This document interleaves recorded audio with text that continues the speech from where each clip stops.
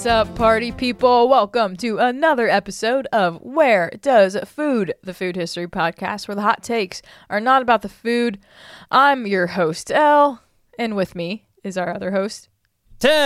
That's me. I was trying to think of a name, but I'm not feeling creative. So it's just Tim today. It's just Tim tonight. Hey, that's all we need. Tim tonight. Yeah. Thanks. That feels good to hear. Yeah. You know how much I don't hear that, Elle. I'm sorry. Yeah, no, you should hear that more often. You know how many people never say, like, all we need is you, man. Yeah, no, that's all we need. Yeah, that's all we need. You don't need to be a character. You don't have to do voices. We like you when you do your normal voice. That's what I want to. Actually, Tim, you're kind of insufferable when you keep making stupid jokes all the time. No. So if you could stop, that'd be great. No, welcome to the show. Yeah, it feels good to be here. Good. Welcome. Yeah, welcome. I like being in my closet. It's a little warm, but I like being in my closet. It's a little warm. I mean, it's been too hot. I know it's summer, but I mean, come on. Dehydration stations over here. Yeah, not a fan. Yeah. Tim, based on the method of production, what food can be made extra soft, firm, or extra firm? Me on a Saturday night. Not talking about a Brazilian butt lift over here. Yeah. Listen, it's tofu. Boom, boom, boom, boom. It's tofu. We're talking about tofu tonight. That was a heck of a guess. How do you feel about tofu, Tim? I love it, man. How do you feel about it? I've learned to like it. I'm not gonna say I love it, but I've learned to like it. You don't have to like it. It's fine. But you can dislike it. I like tofu in the very American way to like tofu. Yes. I like the extra firm, and I like it when it's nice and fried and in my Asian dishes. Yes. I think I've said on the podcast before that when I eat out at like either Thai places or like Chinese places, anything like that, I actually do tend to lean towards getting tofu dishes. I actually don't don't go for like chicken, beef, or anything like that for the most part.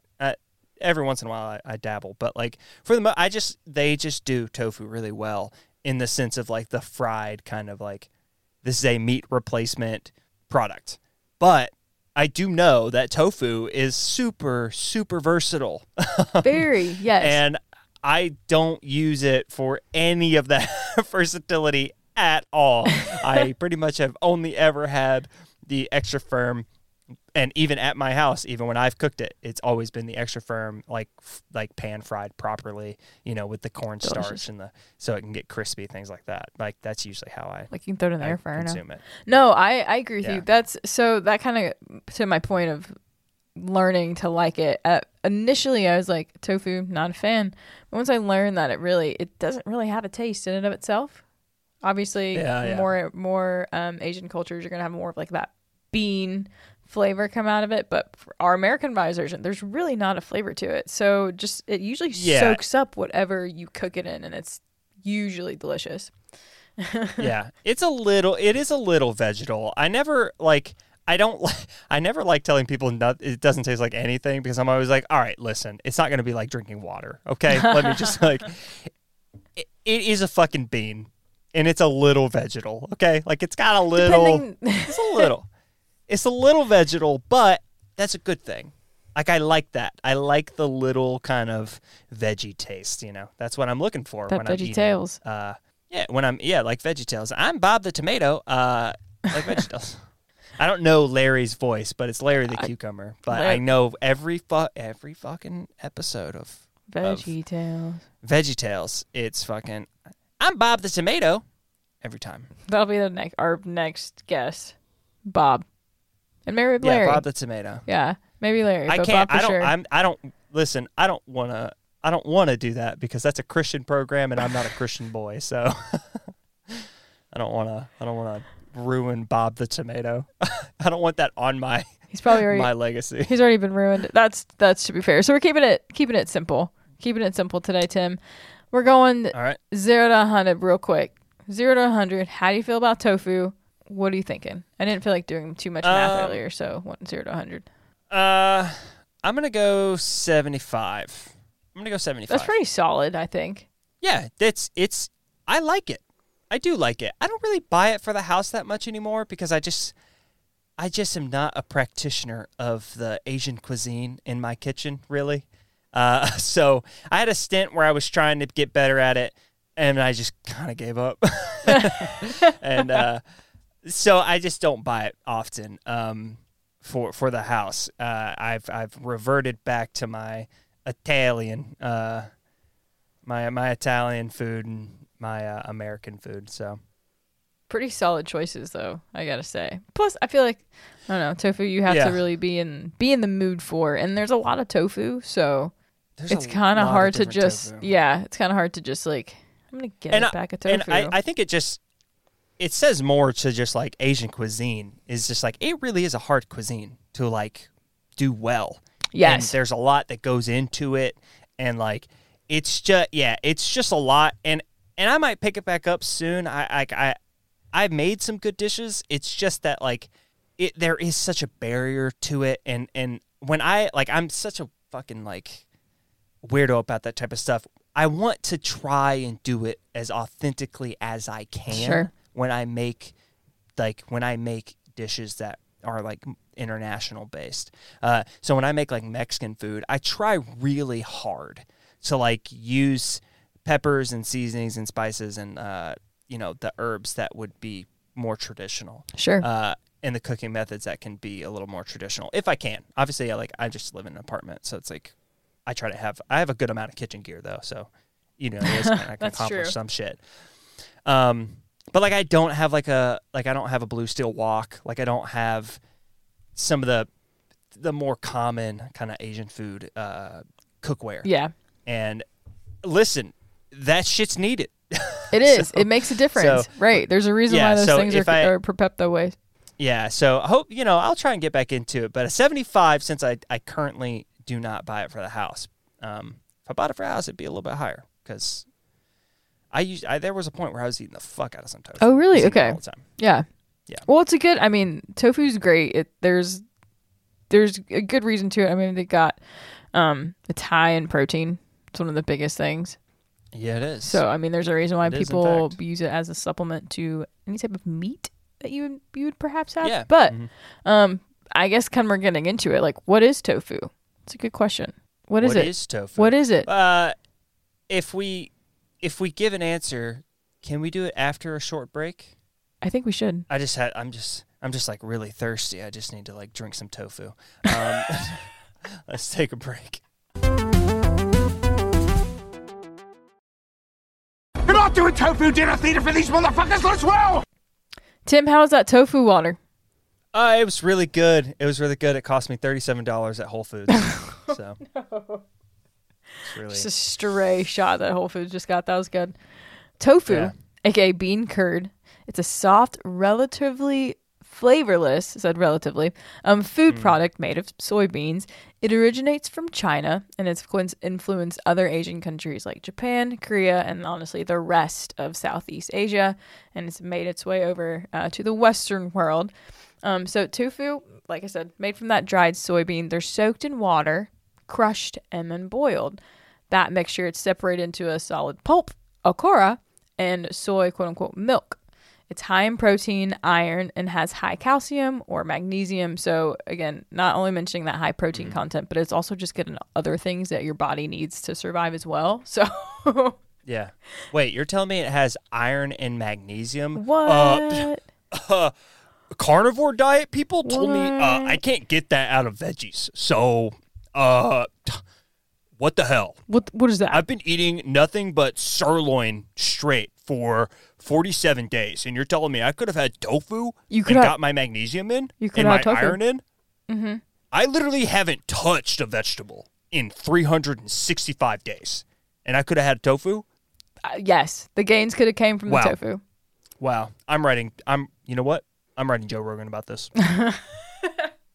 I'm done. I'm done. The buzzword, I'm about to talk about whey, which is what separates, separates the curds from the whey, and they add soy milk to the mix.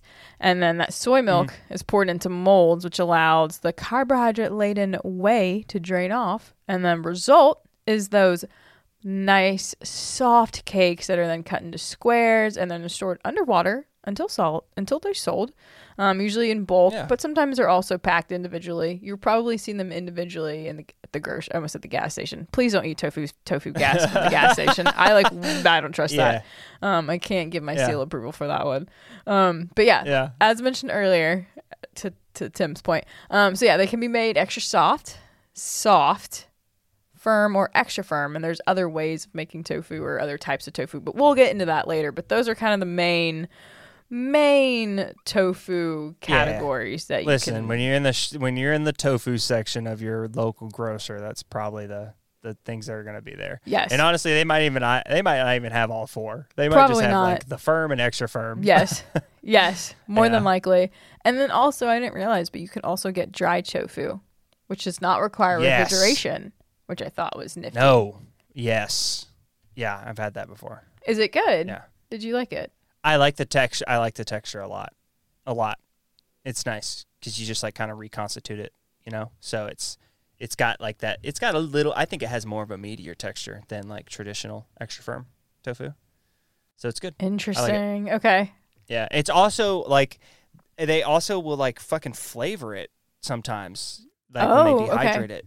So it's almost like it's like a jerky almost situation. a jerky treatment, right? But you don't eat it like dry. You just cut it up and like reconstitute it in like some stir fry or something like that. Like it's so good. Interesting. It's like I had one that was just like fucking MSG and fucking. Oh, just I bet that was really good. You know what I mean? It was just like all the classic like fucking savory, salty kind of like soy flavorings that come on traditional Asian foods, and it was just, oh my god, yeah, I bet it was that good. was good. I really liked it. Very hard to find, and I wish I could find it more because that's a product of tofu that I really really enjoy. If you find it, let me know. I'd definitely be interested in trying that because that sounds. You don't have to press the water out.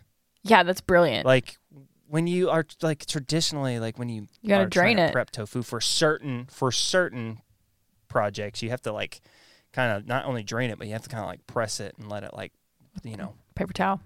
The one thing I always saw, and I could be wrong on how they actually do this, but the thing that I saw was just like, you put like a paper towel over it, and then you actually put like a little small weight, and you press it, and you just want it to be on like a surface that allows it to like drain out. Yep. So you can get the drier texture, so it can cook a little bit better for you. It just takes a little bit of time. I'm intrigued about this dry tofu then. Yeah. Okay, we're gonna find it. We'll report back to you guys. Which, speaking of reporting, this takes us to science time.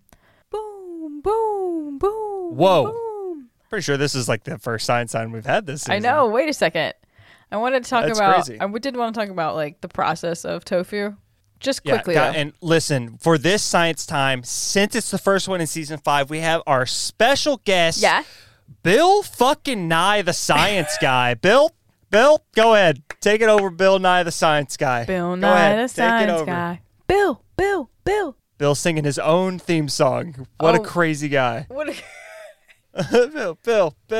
Bill Nye, welcome to Where Does Food? I'm so happy that you're here. Thanks for having me. First of all, big fan, have been a big fan since I was a little tot.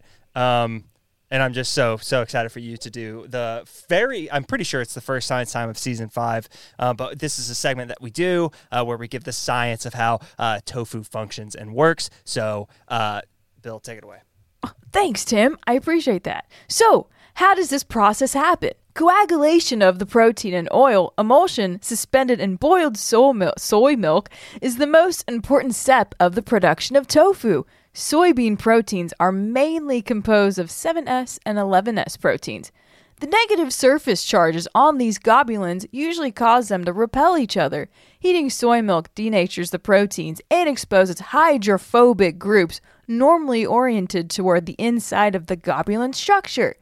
Cations from the coagulants bind the negatively charged groups, and then as the net charges of the protein molecules are neutralized, attractive hydrophobic interactions dominate over repulsive electrostatic charges, and protein aggregates are formed. Thanks, Tim. Wow, that was fantastic, Bill. Bill Nye, everyone. That's Bill Nye. Bill. Wow, I did not know that tofu was that involved. It was very fun to hear Bill Nye give me the explanation for the science behind tofu. Cool. Yeah. Also, that actually is kind of crazy. That's a lot of information. I didn't realize tofu was so. No, I didn't realize it either. I mean, but I guess that's kind of food in a nutshell, right? It's like there's a lot more science going into it than I think we give credit for. Took the words out of my mouth. I think that is food in a nutshell because there's been so many times. I mean, talk about the Maillard reaction, the Maillard process, and it's like, oh, that's how we toast food. But it's like on face value, it's like, oh yeah, I'm toasting my bread because of heat. Right. But like, no, you functionally just described like how coagulation works in terms of tofu, right? And it's like, but when you break it down to like what's actually happening to the proteins and like all the molecules, it's like, oh, like, this is how coagulation works. Like, I get it. This is real science. Yeah. These molecules push out the other ones and come together and they become a sticky little mass, and then you have this fucking brick that we just kind of munch on. So you bring up a good point. I think if I had more food related science in my science classes in high school and college, I think it probably would have stuck a little bit more. Oh, buddy, did you not watch Good Eats with Alton Brown? Not in school, unfortunately. Good Eats was like that show, though. I will say there was not enough Good Eats in school. They really didn't play Good Eats in school, and that's a fucking shame because Alton Brown is the science food guy. Yes. He's the penultimate science food guy. So it's just like... Yeah. There's so... I think, like... Alton Brown, super... I love that guy. Super inspirational. Agreed. Part of the reason why I wanted to do the show. Absolutely. Yeah. It's just like so good at sparsing out not only historical stuff on Good Eats, but also, also like scientific stuff and like why things are doing what they're doing. Dude's the best. Dude's great. No, put him in schools. He's great. Yeah, you should. I feel like we should do that. I don't know, just in general, because like you said, it's like kids need to learn how to cook. You can always learn how to cook. It doesn't matter what age you are. Actually, you can always refine your cooking skills. Yeah. And science. Yeah. I don't know. It was a fun way to learn science. And learn why your favorite foods are the way they are. Speaking of good things, let's talk about the origin story. Yes. Let's get into it. I feel like we're getting into some history now. We are. You did the preamble with like, hey, what's tofu? This is what makes tofu work. Now let's fucking do what the show is based on, the premise of the show. Where did it food at? How did it food? Where does food happen? Do food. Do something. No, all right. So a form of tofu may have been discovered during the Han Dynasty. That's 202 BC to 220 AD or BCE to ACE. Yeah. But it did not become popular food in China until the Song Dynasty, which was about 1960 to 1279. Before refrigeration was available in China, tofu was often only sold during winter, since tofu did not spoil as easily in the cold months, which I feel like we've just, over the course of the show, we've pretty much gotten that down pat. Before refrigeration happened, there were so many foods that truly were seasonal foods. Yeah. There was no, we've never had it so good. You have never had it so goddamn good. Like, we went from... It's just a fact of life. Refrigeration to, in theory, if you like it, you can get a fruit that's out of season because it's been modified that way. But anyways, that's besides the point. So we haven't had one of these in a while, but there's kind of some cloudiness on the origins of tofu in and of itself. Like, we all agree that it came from China, but there's kind of just some like, but who and how exactly? So I'm about to give you some theories. Some theories.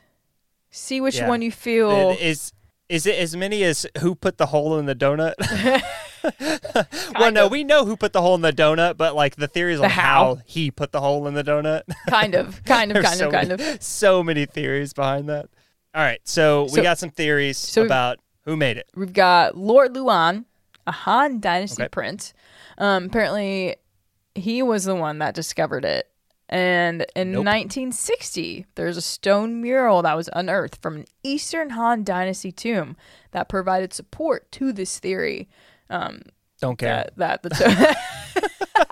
To your point, Tim, some scholars maintain that tofu during the Han Dynasty was rudimentary and actually lacked the firmness and taste to be considered a tofu, which, like, the disrespect. The disrespect.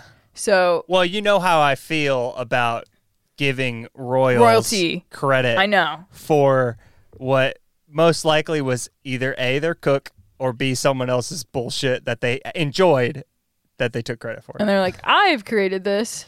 Yeah, I ate it in one of the earliest versions of a restaurant, but I made this. It's like, fuck off. No, you didn't. But yeah, to your point. So that's the first one, which again in theory has some factual historical support to back it up. But meh. Then we've got the production method for tofu was discovered accidentally when a slurry of boiled ground soybeans was mixed with impure sea salt. The sea salt probably would have, contained calcium and magnesium salts, which allowed the soy mixture to curdle and produce a tofu-like gel. Oh, that's the answer. He said, that's the one. That's the one. There's two more, but technically this one I feel like kind of goes into its own realm, but like that's fine. Okay. So the ancient Chinese learned the method for curdling soy milk by emulating the milk curdling techniques of the Mongolians and East Indians. Evidence for this theory is etymologically similar between the Chinese term of rofu, which again, apologies, I'm right, which means milk curdled, used during the Sui dynasty, 581 to 618, for dishes with a consistency like yogurt or soft cheese. That sounds familiar. Later, that's an interesting theory. Not to keep cutting you off, sorry. You're good. No, because it was influenced by Mongolian milk products and methods of production, and the term tofu, which means bean curdled or tofu.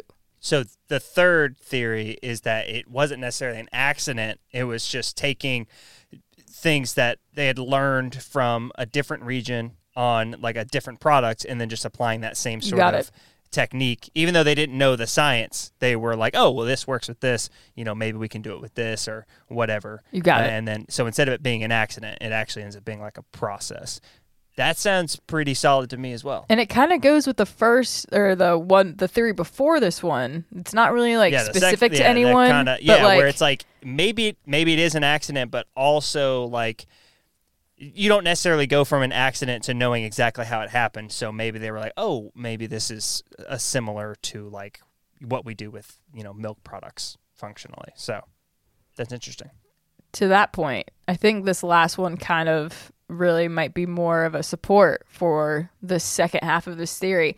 So tofu was actually invented when a cook decided to make flavored soybeans using a substance called nigari. However, the cook ended up with bean curd instead of the flavored soybeans. And then it was called tofu, which again, we've already kind of, talked about. Already talked about. So, which was similar to what the Mongolians called the curdled beans. So I'm like, I feel like I feel like that's probably more so it. Yeah. I don't think it was an accident per se. I think it was that's a lot of that's good. It's interesting. Yeah, it's interesting that the first one it seems like the first one is contested, even though there's like some actual like, proof that a sort of product existed that early on. But it's interesting that the contention isn't that it existed. It was like, is it tofu? Like, would that be considered tofu? So that's kind of tough. Even though, again, I know I was making the joke of like, nope, it can't be that because it's Prince. But like, I don't know. That's actually like a really good conversation. Those are some good theories. That's fun. Like that's got a shroud of mystery. That's nice. Yes. That's a good one where it's like, that straight up could be kind of any of them. Some of them almost support each other. Exactly. Like, that's why. Yeah, and then you have the first one, which is really just the question of like, do we consider that tofu? Can you consider that tofu? The early iterations. But we've had food in the past where we've, do you really? It's like, no, not necessarily, but should it be a part of tofu history? Yeah, probably. Same with burgers, like Hamburg steak from Germany. It's like, is that a fucking hamburger? No, it's not. But it's under the umbrella. It's part of hamburger history. It's part of hamburger history because it has a patty form, and we used that and threw it on some bread here in America and made our own thing. Yes. Yeah. So I like that. That was fun. That was good. Okay, good. Tofu, fun time, good time. I'm going to say, it takes us to etymology time. Bum, bum, bum. Hey! I know, our favorite time. But we kind of already mentioned it. Yeah, we did a little bit. The Japanese tofu, in turn, is borrowing of Chinese and Mandarin tofu, the bean curd, bean ferment. The English word tofu comes from the Japanese word tofu. So. Oh, okay. Yeah. That's where we get And then the Japanese tofu comes from tofu. Yeah. Chinese and Mongolian. Yeah. Pretty cool. Yeah, we say that tofu was introduced in Japan about from 710 in the Nara period. And it's because, of course, like most food back in the day, Zen Buddhist monks, they were traveling and they were like learning the ways of the Chinese, and these priests were like, hey, this is this tofu that we have. It's part of our vegetarian diet. And so the Shinto priests were like, oh, that's cool. And they took it back to Japan. And that's kind of how it started. Yeah. A Shinto priest. Yeah. And then, of course, it was mentioned in the book Tofu Haichun, which was published in 1782. And there's 100 recipes for cooking tofu in there. God. Banana lands. And then, we get over, during the 10th and 11th century, it's now made its way over to Vietnam and other parts of Southeast Asia as well. It's said that this kind of coincides with Buddhism, which I think that makes sense. Yeah. And then during the Ming Dynasty, there is a method of making tofu in the Compendium of Materia Medica. I thought that was fun. And there's a list of ways to make tofu. So now we're going really westward. Like, we've kind of made our way westward from Japan, obviously. Yeah. Right. Yeah. But now we're really making our way over, because I was like, how is this possible? So apparently, a Spanish explorer, of course, Domenico Fernandez de Navarrete, personally saw how tofu was made and documented the process in a book called A Collection of Voyages and Travels. It was published in English in 1704. And then, of course, the popularity of tofu reached French shores and was first produced in France in about 1880. Oh, okay. So we're in France. And Tim, it wouldn't be obscure food history if we weren't going to have an appearance by you-know-who, Ben Franklin. Goddamn, we haven't had a Benny Franklin in a minute. It's been a minute since Benny dropped on by the podcast. He loved everything. Welcome special guest Benjamin Franklin. Indubitably. One of the guys who apparently brought a bunch of food over or whatever the fuck. Allegedly. Big French big diplomat, super cool guy, I guess, but I think he had syphilis. Alexander Hamilton. That's all I think about of Benjamin Franklin. Yeah.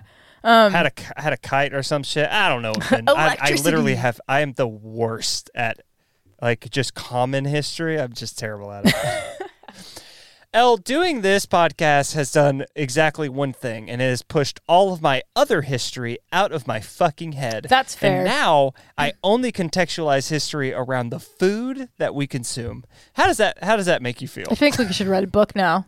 I think that has put us in that zone where all other knowledge has left our brain. I agree with that. It's been a slow brain drain. I seriously I don't, how people landmark, this is World War II. I'm like, oh, you mean when Coca-Cola started to pop off in the States? It's like Americana. We started jamming things? Just complete nonsense information. Who the fuck cares? No, I will. It's such a fun party trick. You just got all this random knowledge in your brain, and then you have to refrain. Like you said, you're just in normal conversation, and you have to wait or refrain from saying things. It's I just met you. You don't need to know that I know this random mass fact about food. You will soon, but not right now. It's literally just like how my world is contextualized right now. It's the history points of food. But cool, Ben Franklin. I love that. We're in the 1800s now. We've hit France with tofu. Tofu. So allegedly, Ben Franklin was the first American to mention tofu. He was writing a letter to John Bertram in 1770, and he apparently encountered it on a trip to London. London. He had a few soybeans, and he referred to them as cheese from China. It's Tuesday in it. And then he corresponded with James Flint on the subject of the Chinese converted soybeans into tofu. And then in Flint's writing, he wrote tofu, Towfu. Oh, okay. And apparently this is the first documented use of tofu in the English language. In these letters. Interesting. Yeah. But it's because of Ben Franklin. Which I'm just gonna, it's probably because of a chef. Because that's how mac and cheese happen. So I'm just gonna, I'm gonna say this is actually because of London. They went to London town. But yeah, so this is where the American version of the story gets a little spicy. 15 years later. Yeah. Yeah, I know. Tofu was introduced to Americans for the first time by Harada and Company, which then led to the first ever mass production of tofu by T.A. Van Gundy and his La Sierra Industries in California in 1929. But it is said that the first tofu company in the United States was established in 1878. And in 1908, Li Yuang, a Chinese anarchist and a vegetarian with a French degree in agriculture and biology, opened a soy factory, the Usine de la Casio Sohen. And this was the world's first soy dairy and first factory in France to manufacture and sell bean curd. Wow. Very, very interesting twist there. Wow. And then, not to be outshined, in the 1970s, Vietnam War protesters became interested in Vietnamese culture and a greater interest in Asian spirituality. A man named Bill Shirtleff, who discovered tofu while living with a Zen master, quote unquote, in a California monastery, wrote the Book of Tofu with his Japanese wife, Akiko Aogi, and it changed everything in American tofu world. Apparently released since 1976, the book shed light on the benefits of tofu and included instructions on how to make it. And then apparently they went on a nationwide book tour to spread the word about tofu, which is an incredible. You said this was in the 70s? Yeah. I feel like that's the only time that would happen. That's the most 70s fucking thing I've ever heard in my life. Absolutely. That's the most 70s. You could have said like early 80s and I'd give it that too, but for sure 70s. For sure. That's the most 70s thing I've ever If I would have said that life. happened in the 90s, I'd be like, that's not true. I'd be like, no. I'd be like, no way. There's not. It doesn't happen. We were talking about Pilates then. We don't care about we don't care about Weight Watchers. Tofu in the 90s. Oh my goodness. Yeah. WW. But yeah. Yeah, I love that. That's great. I do know that America is, like, we use soy and a ton of stuff. So we have tons of soy farms here. Yeah, which I didn't realize that. Yeah, we have a bunch it's of soy. big agriculture here. Yeah, for sure. I also want to mention some different types of tofu. So, not to be outdone, tofu can also be added in sweet dishes as well as savory dishes.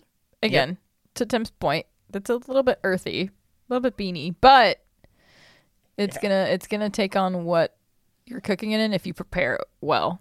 Like most things, right? Like most things, that's gonna happen. And then of course in modern Western cooking, we mentioned it's kind of become a substitute for meat, like any type of red meat or like chicken or fish. Aren't the desserts typically, isn't it the soft stuff used for that? Oh yeah. Because it's like buttery almost. Creamier.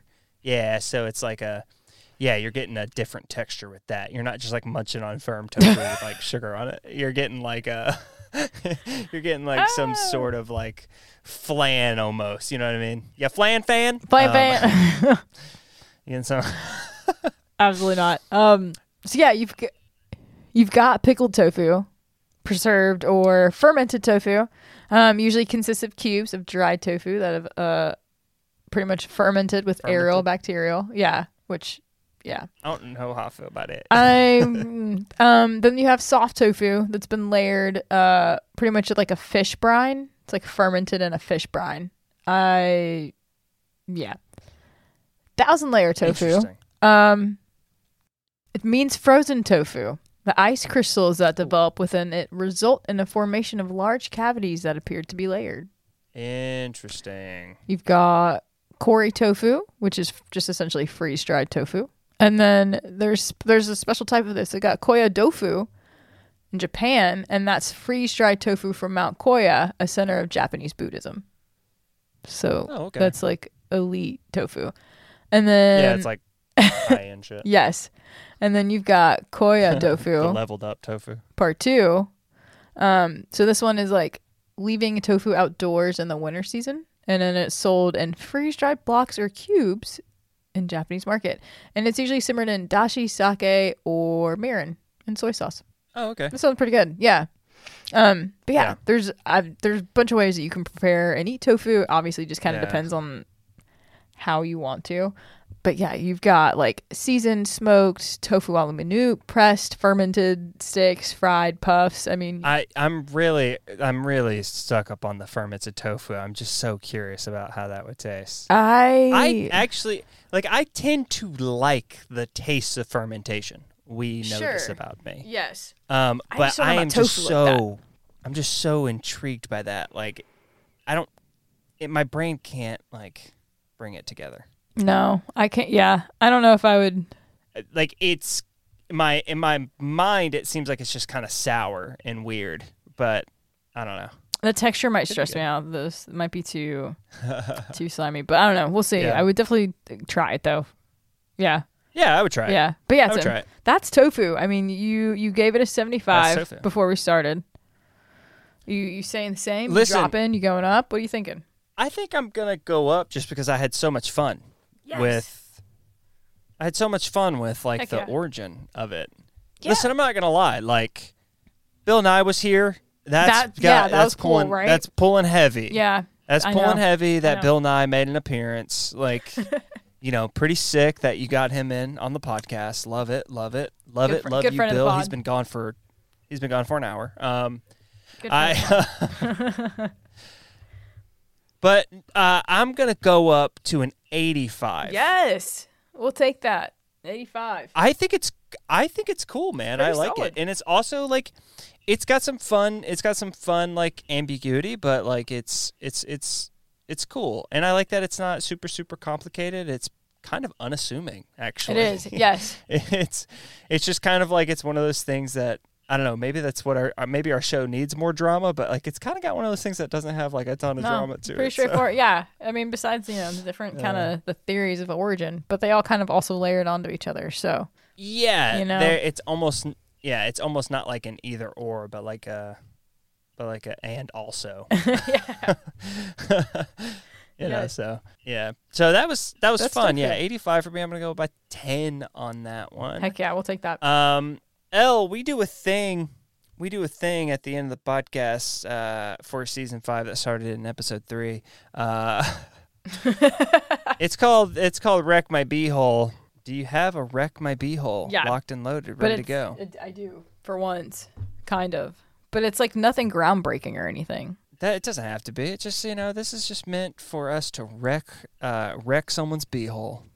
Listen, it's actually pretty simple. My recommendation is to go watch a movie that you actually enjoy watching. When was the last time you went back and just watched an old movie that you grew up watching? Just to turn your brain off. Don't touch your phone. Just enjoy the nostalgia of it. If only an hour and a half of your time, man. That's 3 episodes of something. That's a good wreck. My recommendation, so I got a vacation coming up, and we've talked about this vacation. Pumped for you. And I've really, my original plan was to go to the great American city, Chicago. Woo! We love it. We love Chicago. We love you. Yeah, I was wanting to do that, but I ran into some stuff with Winston, and just it didn't, I'm not in a place to do that now. But I still have to take my vacation. So, I'm actually going to tie in what I plan on doing on my vacation in with what I recommend. Ooh, okay. For people. And I am going to rec, and you don't have to be on vacation to do this. I'm going to rec that whatever city you live in, try and treat it like a tourist and go check out some. It doesn't have to be food. Mine's going to be very food centered, obviously, but just like try a place you haven't been before. You know, I know people live in smaller towns and that may not be an option, but like if you happen to live in a town that maybe, or a city that's a little bit bigger, and we become blind to where we live, right? We just kind of, everyone gets into habits, and that's not a bad thing. It's fine. But actually stopping and being like, like I haven't just like kind of like scoped out what is maybe new, or maybe some local favorites I haven't checked out before, things like that. So I'm going to recommend that. I recommend trying to, try a different place that maybe has kind of been on your radar in the city you live, but you just haven't gone by. So that's my rec. That's a great one. To treat your hometown like a tourist and see how it goes for you. I'm super excited to do that for I'm actually doing it for 2 cities technically, Murfreesboro and Nashville, but it's fine. It's fine. And I literally cannot express enough how excited I am for that. Truly. I'm pumped. Yeah, no, truly. I'm going to eat so much good food and spend way too much money on all of it, but worth it. I'm seriously so pumped. There's so many places in Murfreesboro I haven't gone. I've been working here for 3 years, and I've lived here for like 7 months now, and my brain is like overloaded when I think about the amount of like breakfast spots and like restaurants I haven't gone to, even on the fucking square. I'm telling you, I know. I really have not gone to a lot of places. I'm so excited. So that's my rec. And that's the end of the podcast.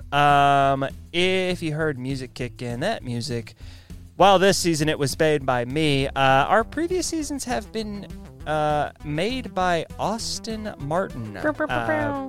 Pretty much season 3 and 4, because 1 and 2 I was using the same intro, but for 3 and 4, he made some music for us, and I collaborate with him all the time. You can find him, Meridian Sky, on Spotify and on Apple Music, and I have some awesome news for you. Yeah. Bro's dropping an album. Yeah. Bro's got his collection of songs. He's ready to go with it. Super cool. So go over there and give him a listen. It's fucking sick. Super pumped for him. Yeah, he's cranking out music, and I always will recommend and give him that shout out. For sure. Guys, you can check us out on the interwebs. We do have a website. What? It's shows.acast.com/where-does-food. That link will be in the description of the episode. You can also, ways to support us on that website, we do have a button for our Acast Plus, which is plus.acast.com/s/where-does-food. Again, that link is also, not only is it in this episode description, it's straight up just in the show description. So for those 2 links, you can check this out. But you can find me personally over on Instagram, and I'm also on Threads.